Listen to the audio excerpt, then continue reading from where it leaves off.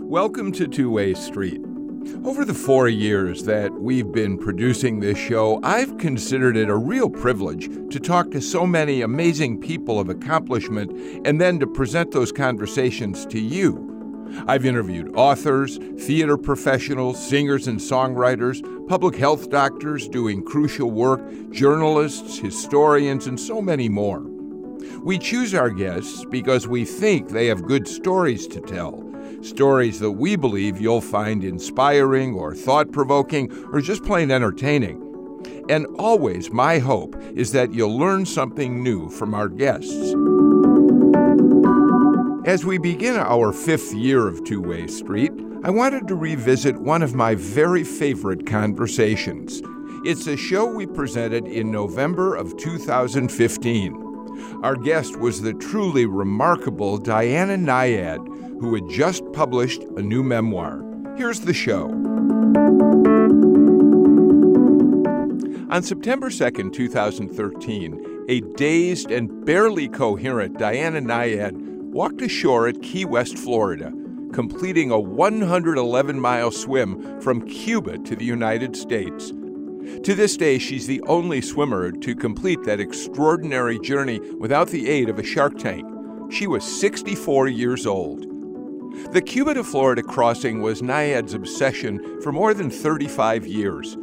By the time she was 25, she'd already captured headlines as a long-distance ocean swimmer when she set the speed record for a swim around Manhattan Island. But the Cuba to Florida dream was already taking shape in her mind. She made her first attempt in 1978 when she was 28. Storms and raging seas pushed her far off course, and she was forced to abandon the swim. But she was eager to try the route again a year later. Tensions between Cuba and the United States got in the way, and she was denied entry to Cuba. And so she shelved her dream when she was 30.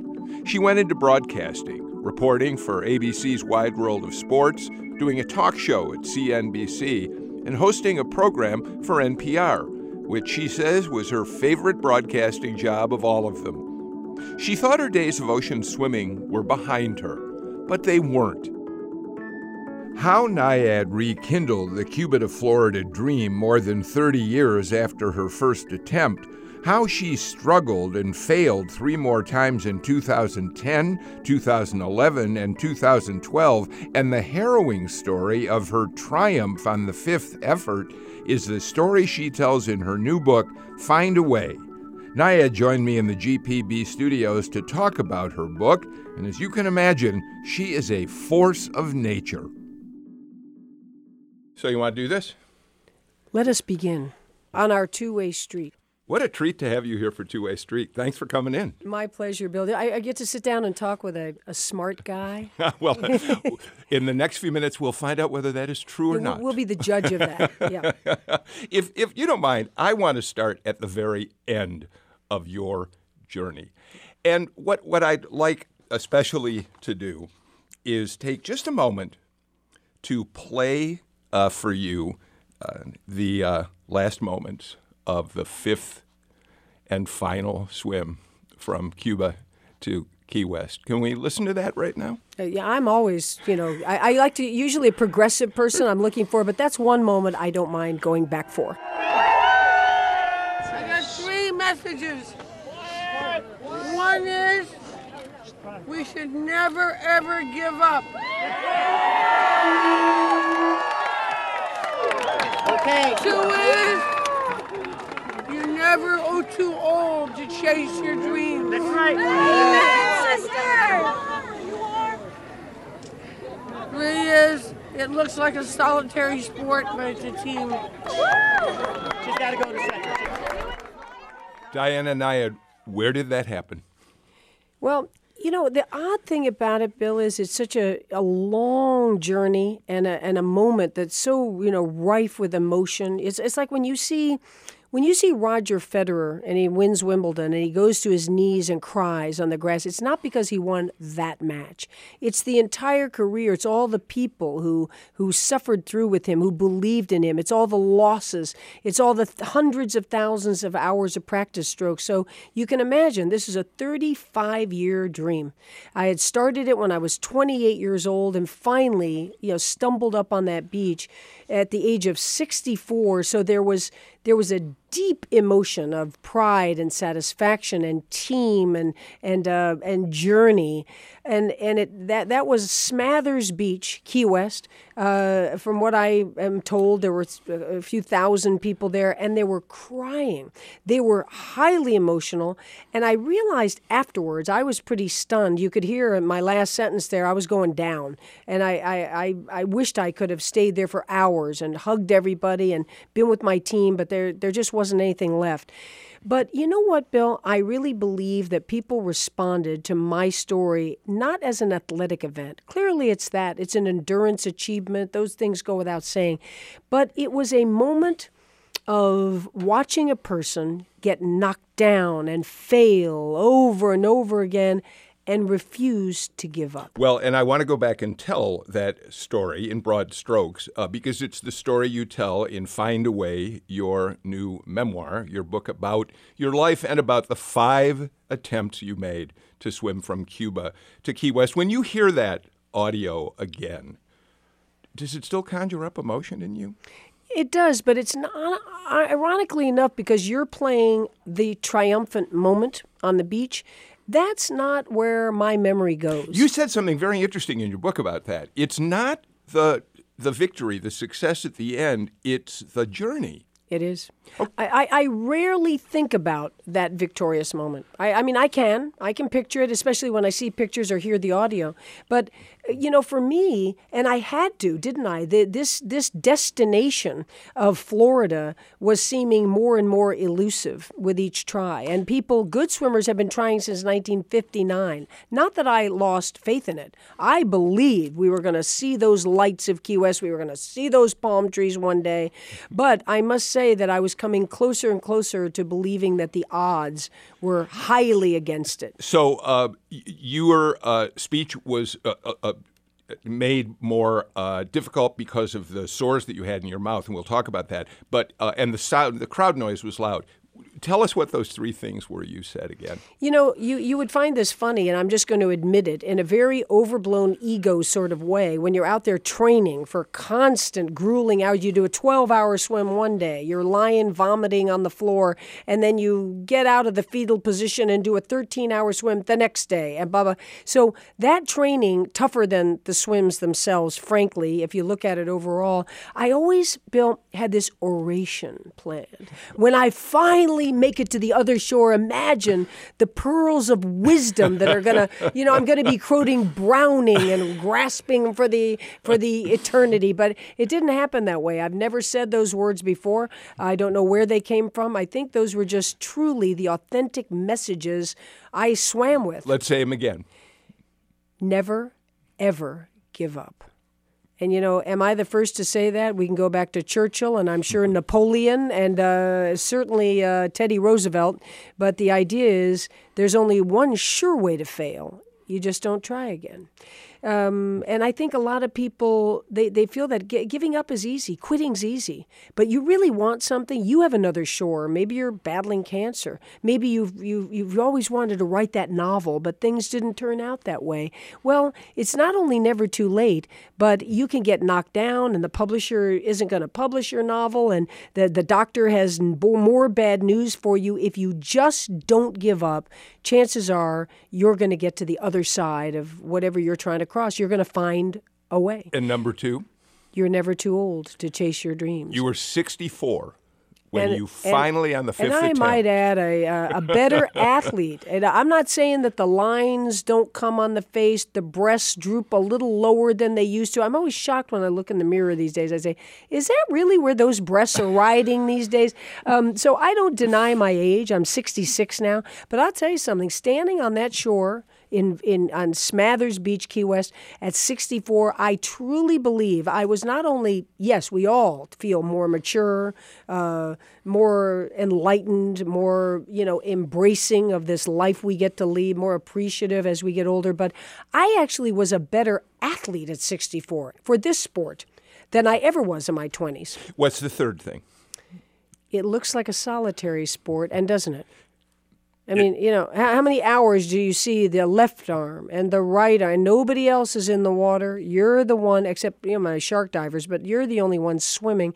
And on the other hand, how would I ever in a million years have achieved this without Bonnie, the head of my head handler team, and my shark divers? How am I going to thank those guys? They put their life ahead of mine, swimming below me all night. The jellyfish experts, the navigation experts, that's a tricky current to pass through. Am I right that there's something like 44 people who you count as part of the team that helped you get to this final goal? Technically, I have to thank all 44, but the truth is a number of those people I hadn't met until the night before. They're the outer circle of the motherships. We have 5 boats, but the inner circle is closer to 25. Okay, so let's go back, because here's what's fascinating to me.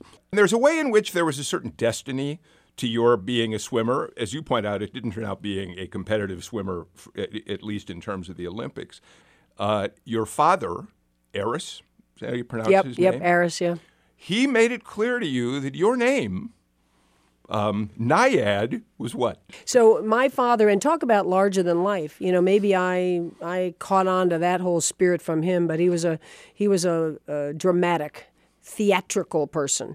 Every day was an exaltation for Aristotle's Zenith Nyad. Tears were standing in his eyes constantly. And so the day I turned 5, I mean, you know a 5-year-old, they don't know much.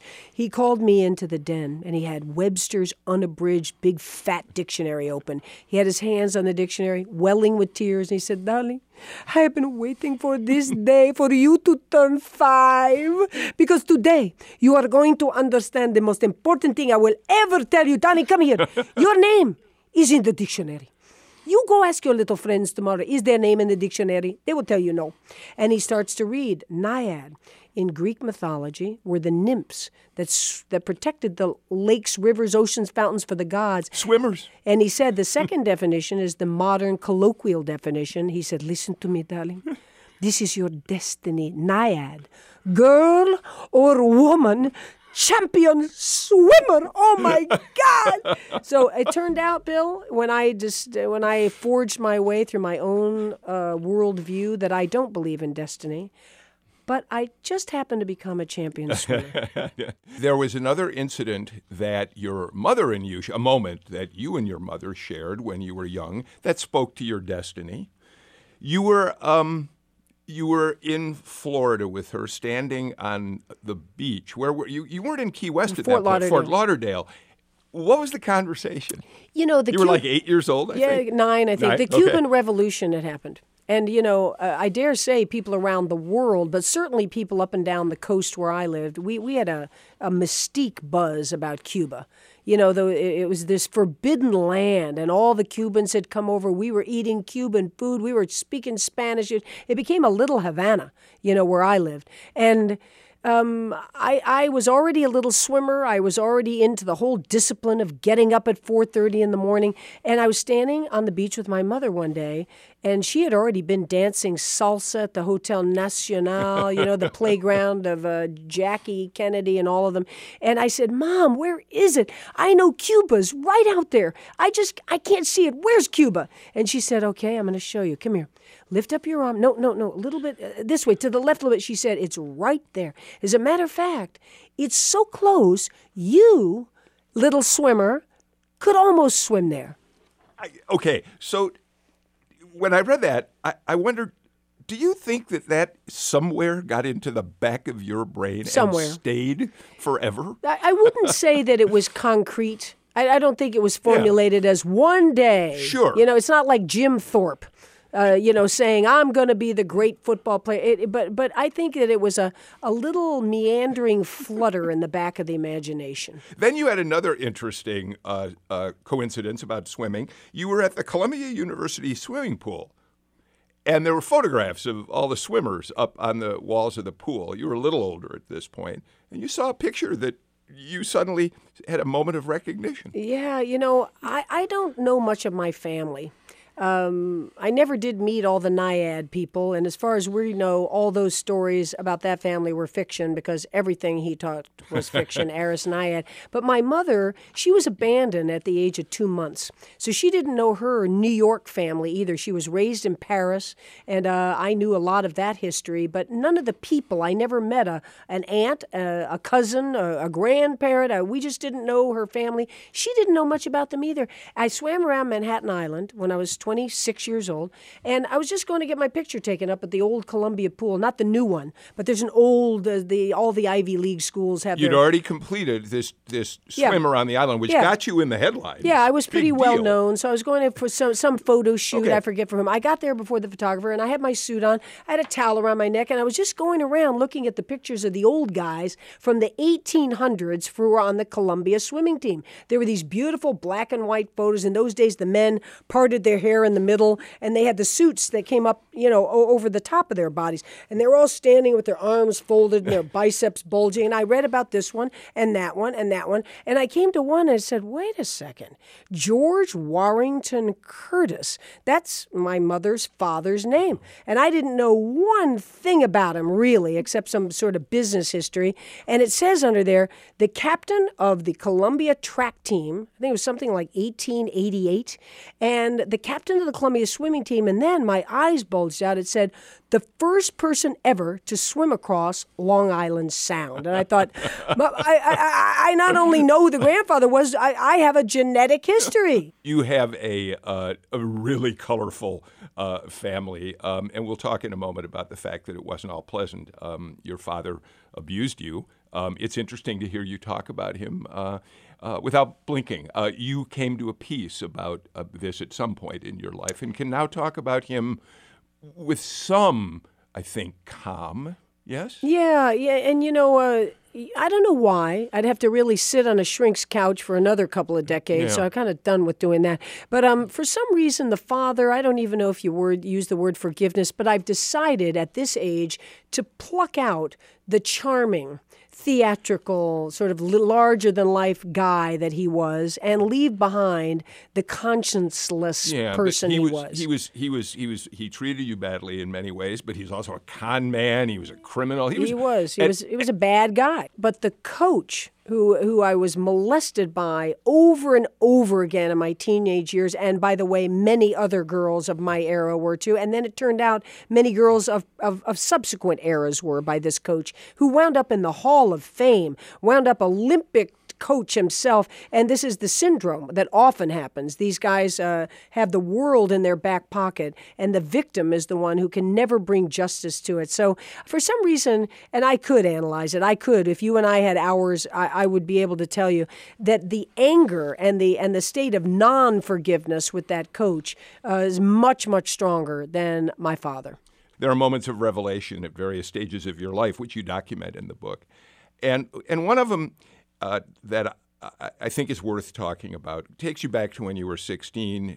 You were suffering this terrible abuse at the hands of a coach who had been your inspiration, the man who was making you a competitive swimmer, who I suppose was something of a father figure to you at that point. And if you don't mind, can I read you the couple of lines that I think really are worth describing?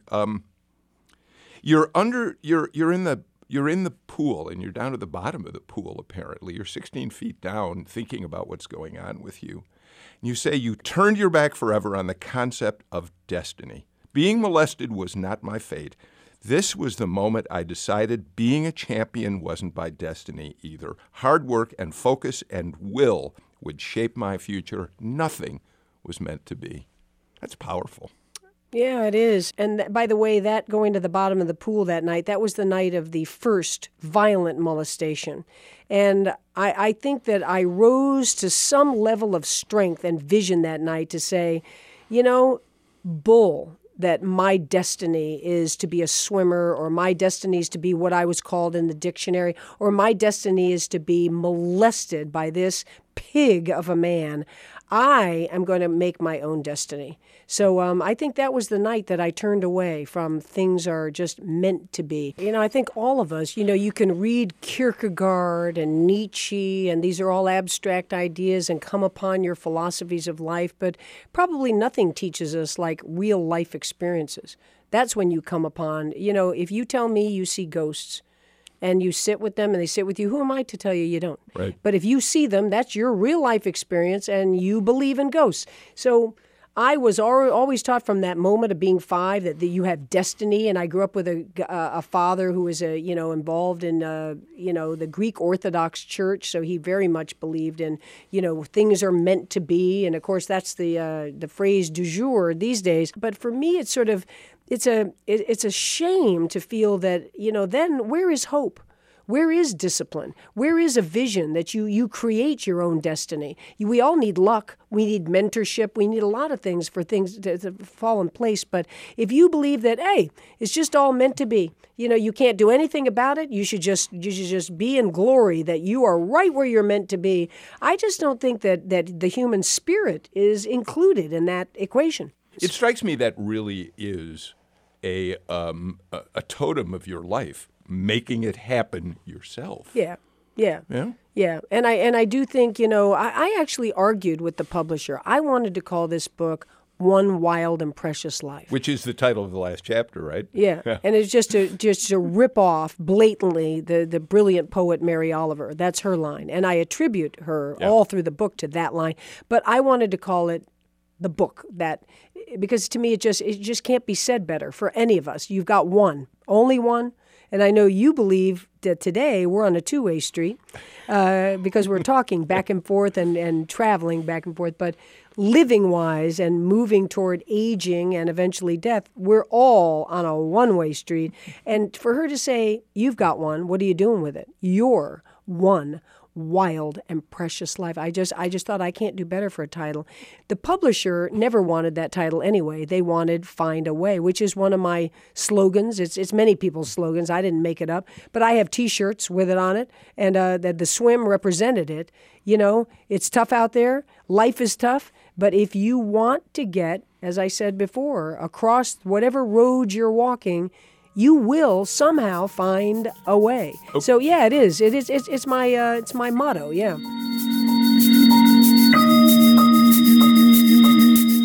If you're just joining us on this 4th anniversary of Two-Way Street, we're revisiting one of my favorite shows. It's a 2015 conversation I had with the great long-distance swimmer Diana Nyad. We'll have more after the break.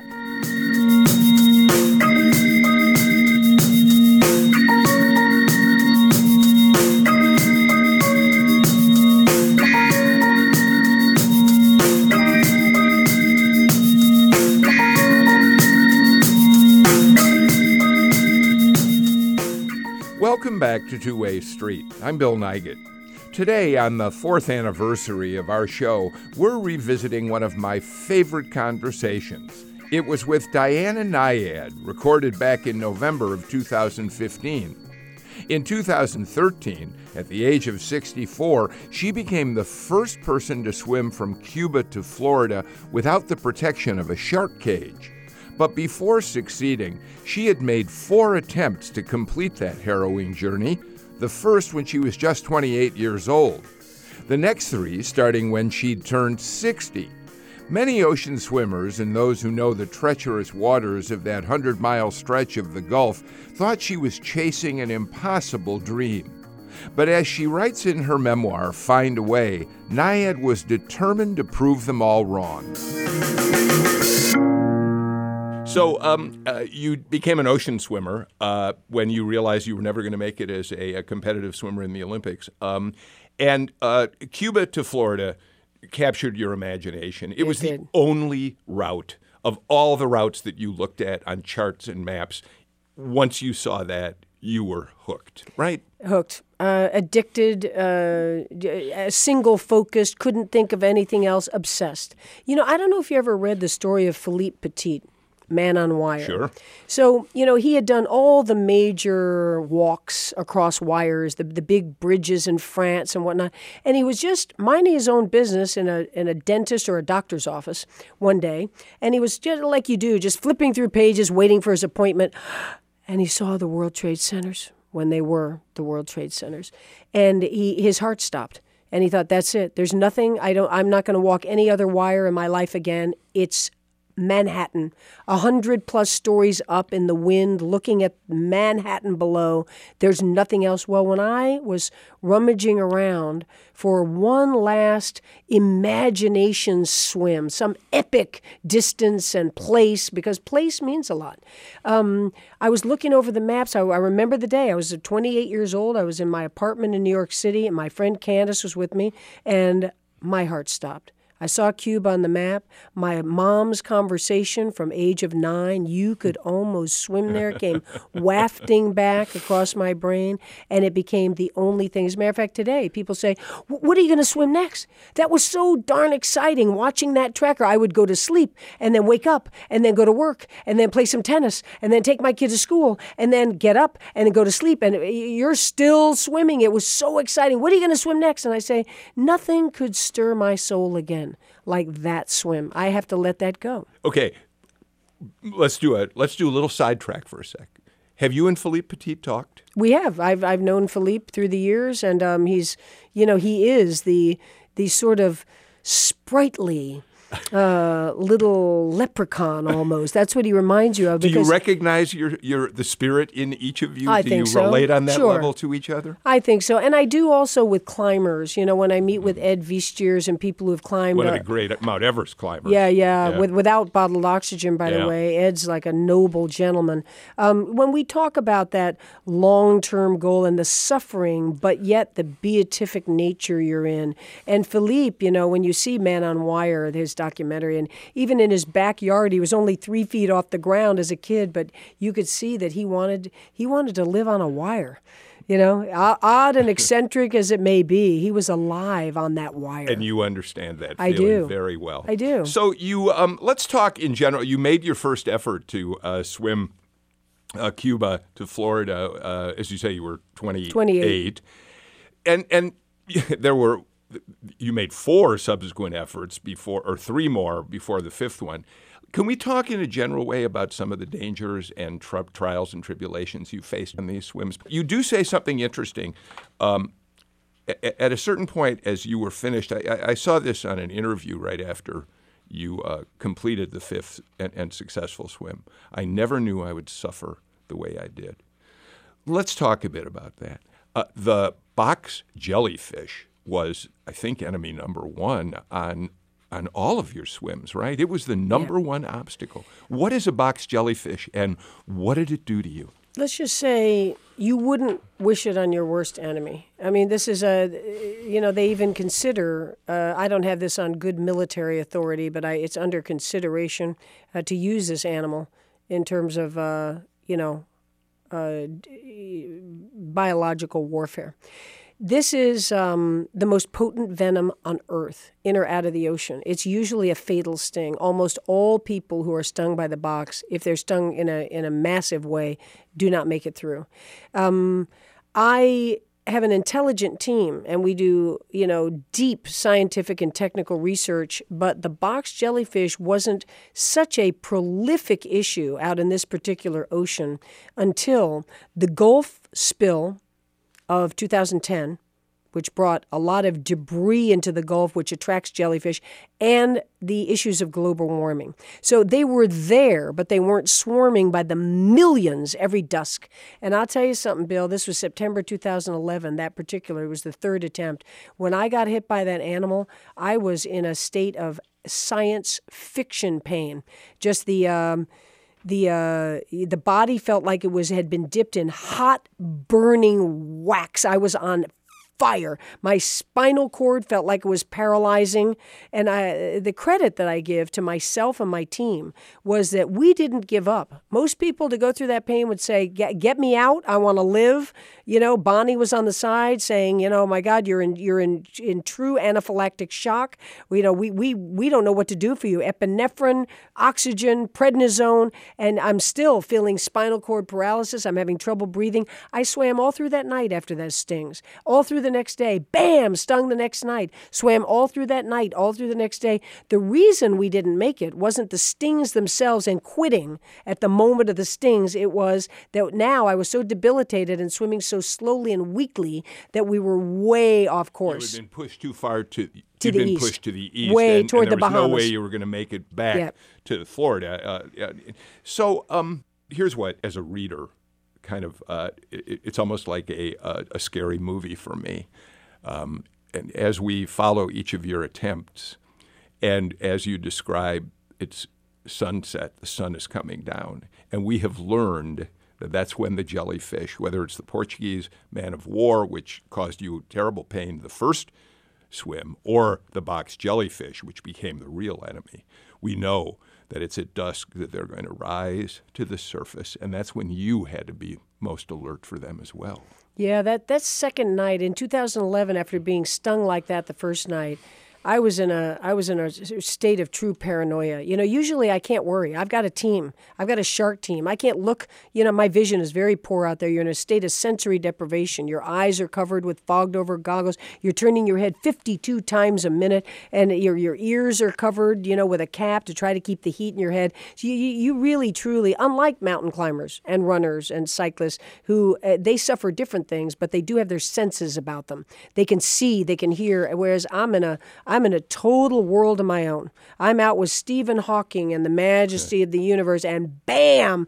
When I was hit by that box jellyfish, I was truly ripped. I was in a state of potential life or death, and that's the only time we could go through the litany of the things that are out there, because it's a kind of a Mother Nature on steroids situation with the sharks, the currents, the particular glycogen deprivation of the body, being immersed in a water temperature colder than yours, trying to digest in the supine position. We could go on and on and on about the difficulties, which is why this swim was deemed impossible before I made it. But the box jellyfish, that is, without hyperbole, the one time I would say that I was close to life or death. Yeah.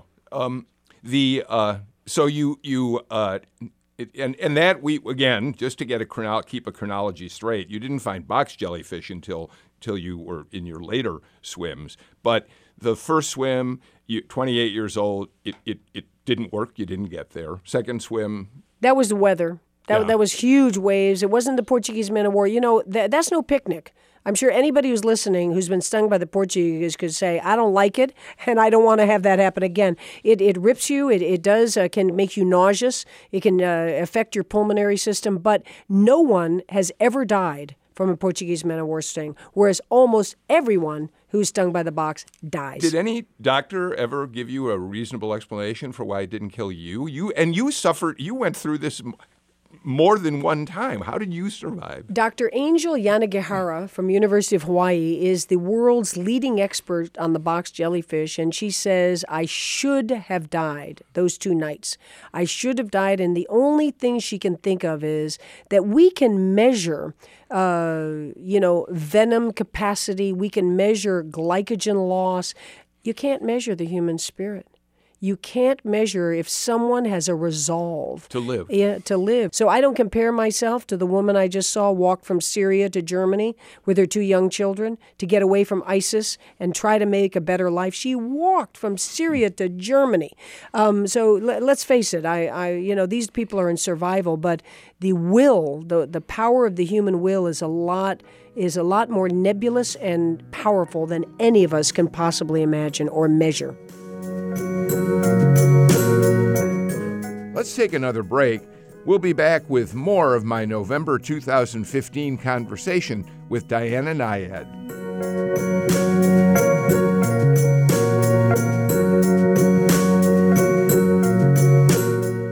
Welcome back to Two-Way Street. I'm Bill Nigut.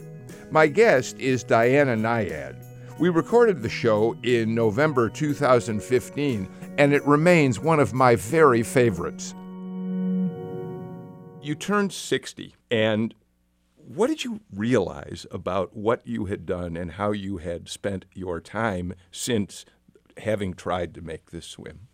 It could be that a lot of people like me have not paid too much attention to age. I had no big crisis in turning 40, 50. I've never understood the fixation on these, especially what we might call milestone ages. Like, why would you be any different at 40 than, let's say, 43?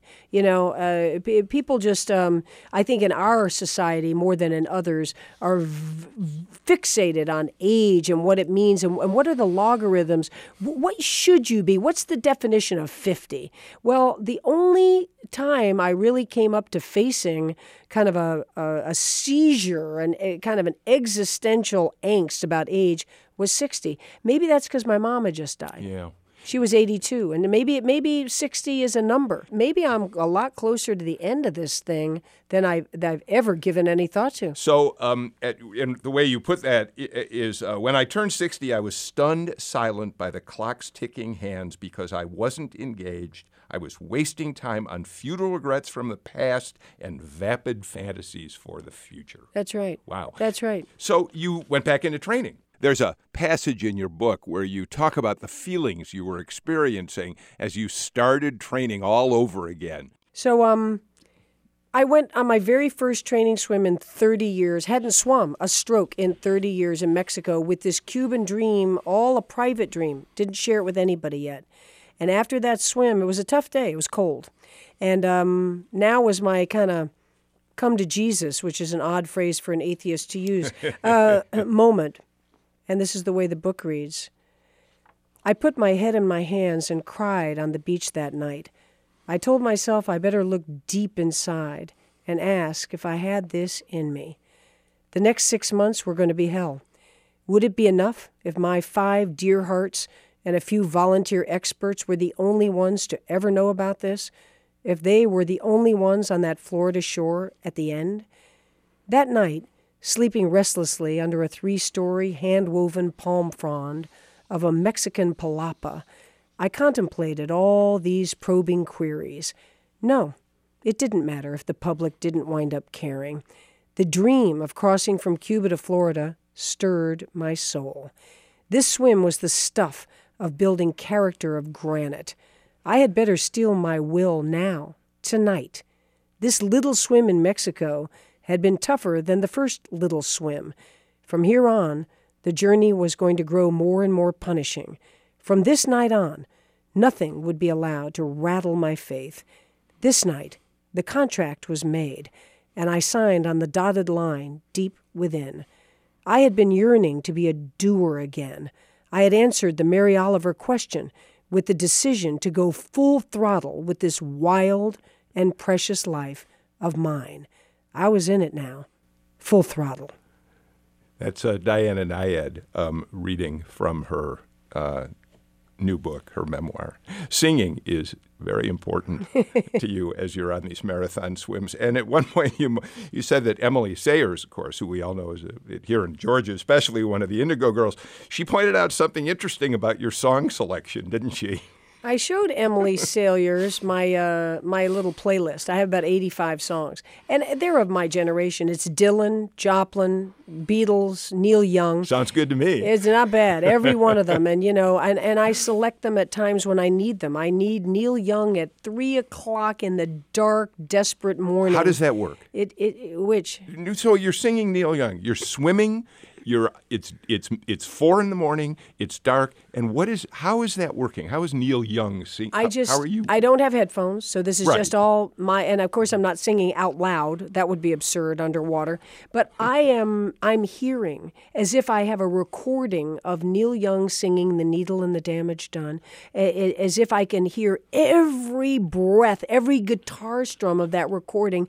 And by the way, my stroke is a metronomic. Evidently, Emily Sayers told me from a music point of view, 4/4 time because she said, every song you've got on here is in 4/4 time. I said, you're kidding. I have no idea. And so when I'm out there, it just comes to me. I think I'm feeling like the sun is never going to come up again. This is going to be the first day in the history of since the Big Bang that the sun will not be coming up. And I've just got to get through these hours of darkness. And I left arm, right arm, starting with, I decide I'm going to sing The Needle and the Damage Done 1,000 times in a row. Literally. The whole song, exactly the way that Neil Young sang it. And I can hear it. I hear you knocking at my cellar door.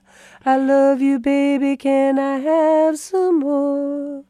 Ooh, the damage done. And you can imagine that song works a lot better at 3, 4 in the morning. Yeah.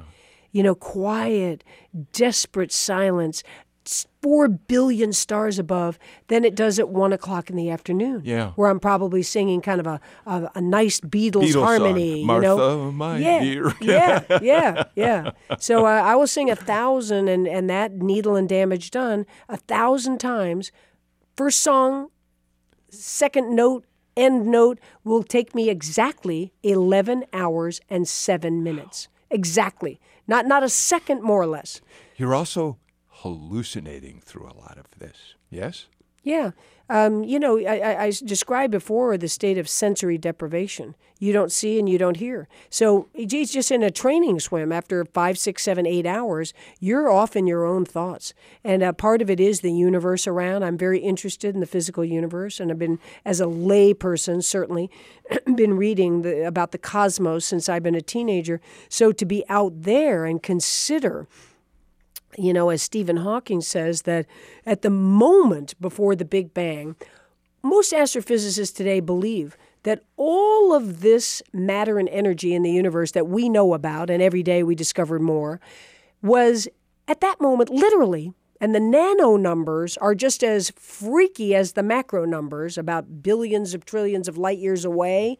Well, all of this matter and energy before the Big Bang was literally squeezed into the size of a space of a millionth of a penny.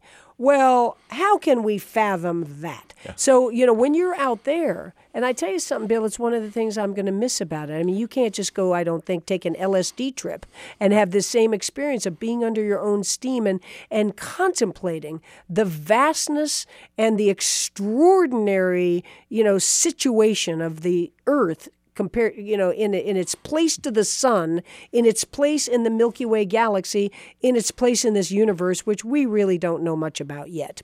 So I used to thrive on all that kind of tripping out there, tripping the light fantastic, and part of it is crazy, silly little hallucinations like I see the yellow brick road. Yeah, and you actually followed the yellow brick road on that 5th and successful swim, right? I yelled out to Bonnie that second night. I was out of it. I was hanging on by a thread. I was kind of cold, but I saw it right below me. It was winding along that yellow brick road, and I don't have a fixation on that fairy tale.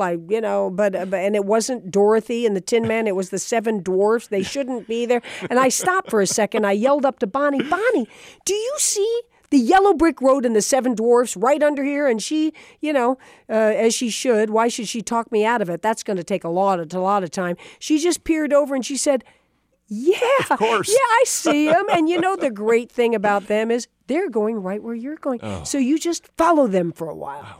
There's a moment in which Bonnie, you've gone through a very, very tough swim, a very tough night.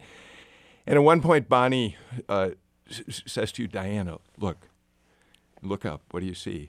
And you think what you're seeing is the horizon and the sun coming up. And that's what you tell her. What does she say?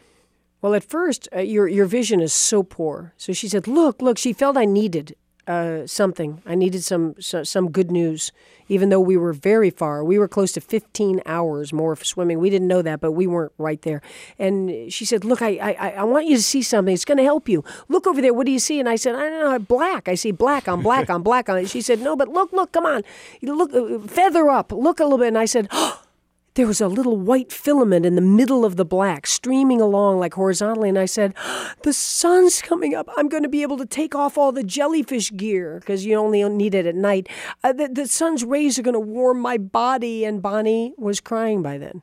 And she's not that much a crier. And she said, though, it's better than the sun. And I kept thinking, what in the world? Sun is hope. What could be better than the sun? And she said, those are the lights of Key West. That was the vision I believed in for 35 years, that I would one day see them at the end of the rainbow. I have to acknowledge that at that moment and for the rest of your book, I wept. Oh, my gosh. Because thank you for your respect. So let's just finish up with a few other interesting questions. First of all, what's your regular workout look like? I mean, do you have a normal workout? Like I work out 7 days a week. I bet you do too. What's your workout look like? You know, Bill, I pride myself on being a badass, you know. So, you know, I like to do, you know, tough, long series of calisthenics. But right now, that Bonnie, that best friend of mine, and I are getting ready to walk across America. Yeah. That's next summer. So right now, and at first I was poo-pooing walking, but you go out and walk 20 miles, and it takes a long time to fit that in. But we're going to be walking a marathon a day, 26.2 miles a day. Now, many people have walked across America. It's not the achievement of it that we're after. Those 5 months, what we're going to do is we're going to get 1 million people to join us. 25,000 here, 500 here, and when we arrive in Washington, D.C., we're going to say, let's become a nation of walkers. So we call ourselves Everwalk, and we're just beginning. It's called everwalk2016.com. We're just beginning to organize it. It's a nightmare to organize. The insurance, the medical protection, the route itself, what towns Why we're would going to you go do through. anything easy? Yeah, exactly. That's what I say. That's what I say. It's going to, you know what? It's going to be an American institution. We are going to literally bring down the numbers over 10 years of Everwalks every summer. First big one across. Then we're going to do Atlanta to Key West. Then we're going to do Portland, Oregon to New York City, and Seattle to, Portland, Maine to New York City. We're going to walk every summer. I'd like to go walk the length of Cuba with a bunch of Cuban Americans and Cubans who haven't seen each other since 1959. Go shoulder to shoulder the length of Cuba. So believe me, I'd rather be a swimmer, but the masses aren't going to be swimming like they can walk. So I started to ask that question and about your workout regimen and that sort of thing because there is going to come a time when your body is going to begin to fail you. I mean, it happens to each and every one of us. As you point out, we are on a one-way street. Yeah, sure. How do you contemplate that moment or that series of moments when your body will not respond the way it has now? I don't think life works that way. Life is gradual. Well, sure. For instance, I don't contemplate death right now. I'm don't. very vital, and so, of course, we're all going to die, but as far as I can tell, unless there's an accident or, an unforeseen, situation that doesn't seem to be on the horizon for me. Let's say I'm going to die when I'm 96. I don't know. But at that moment, if you ask me then when I'm 96, how do you feel about dying? I'm sure that I will be contemplating it because you're close to it. Right now, I got nothing slowing down. Now, you could talk to me when I'm 86, and maybe some things are going to be slowed down, and I can't do 1,000 jumping jacks in a quick, fast, dynamic welcome hurry. To my world. Yeah, but maybe I will. I just met Jack LaLanne's widow. I mean, the woman's 85. She does 50 push-ups, nose to ground, all the way. So I don't put any preconceptions on that. I will. The body, the organs are going to fail one day, and the muscles are going to shrivel, and I'm going to be 3 inches shorter than I am now. But I'm that happens gradually. You don't foresee that. You just keep going day to day as to where you are. And I'm still a badass at 66. What can I say? Well, you're a badass, and Diana Nyad, you are a great inspiration to I think everyone who knows your story, and to all of us who have been fortunate enough to read your book, Find a Way. As we close the interview, and I'm so happy that you've been here, there's only one thing to say to you. Onward. Onward. Onward, indeed. The conversation has been wonderful. I appreciate it very much. That's the conversation I had with Diana Nyad in 2015, right after publication of her memoir, Find a Way. As she was leaving the studio, Nyad and I talked about the fact that we both shared a passion for the music of Laura Nyro. Nyad writes in her book that she actually became a Nyro groupie for a time, following her from concert to concert. So I asked her if she had a favorite Nyro song that we could play at the end of our show. After listening to the extraordinary story of her refusal to give up a quest that racked her body, almost cost her her life, and haunted her through 4 failures, you shouldn't be surprised by the song she chose. Yes, it's gonna take a miracle. Diana Nyad was 66 years old when she visited Two-Way Street back in 2015. This August, she'll turn 69. But as she promised in our conversation, she is still going strong. She's traded long-distance swimming for marathon walking. 2 years ago, she and Bonnie Stoll created an organization called Everwalk. Their vision, they say on the Everwalk website, is to get 1 million people to rocket the current walking wave into a tsunami. Their first group walk was a 134-mile journey along the Southern California coast from LA to San Diego. Then they crossed the country to take another group of walkers on another 134-mile path from Boston to Cape Elizabeth, Maine. And coming up on August 5th, they'll lead another 100-mile-plus walk from White Rock, Canada to Puget Sound.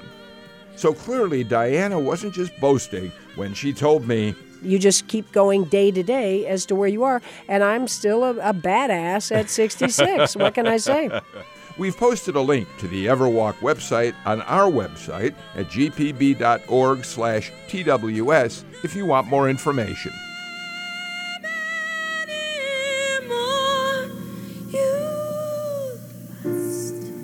Must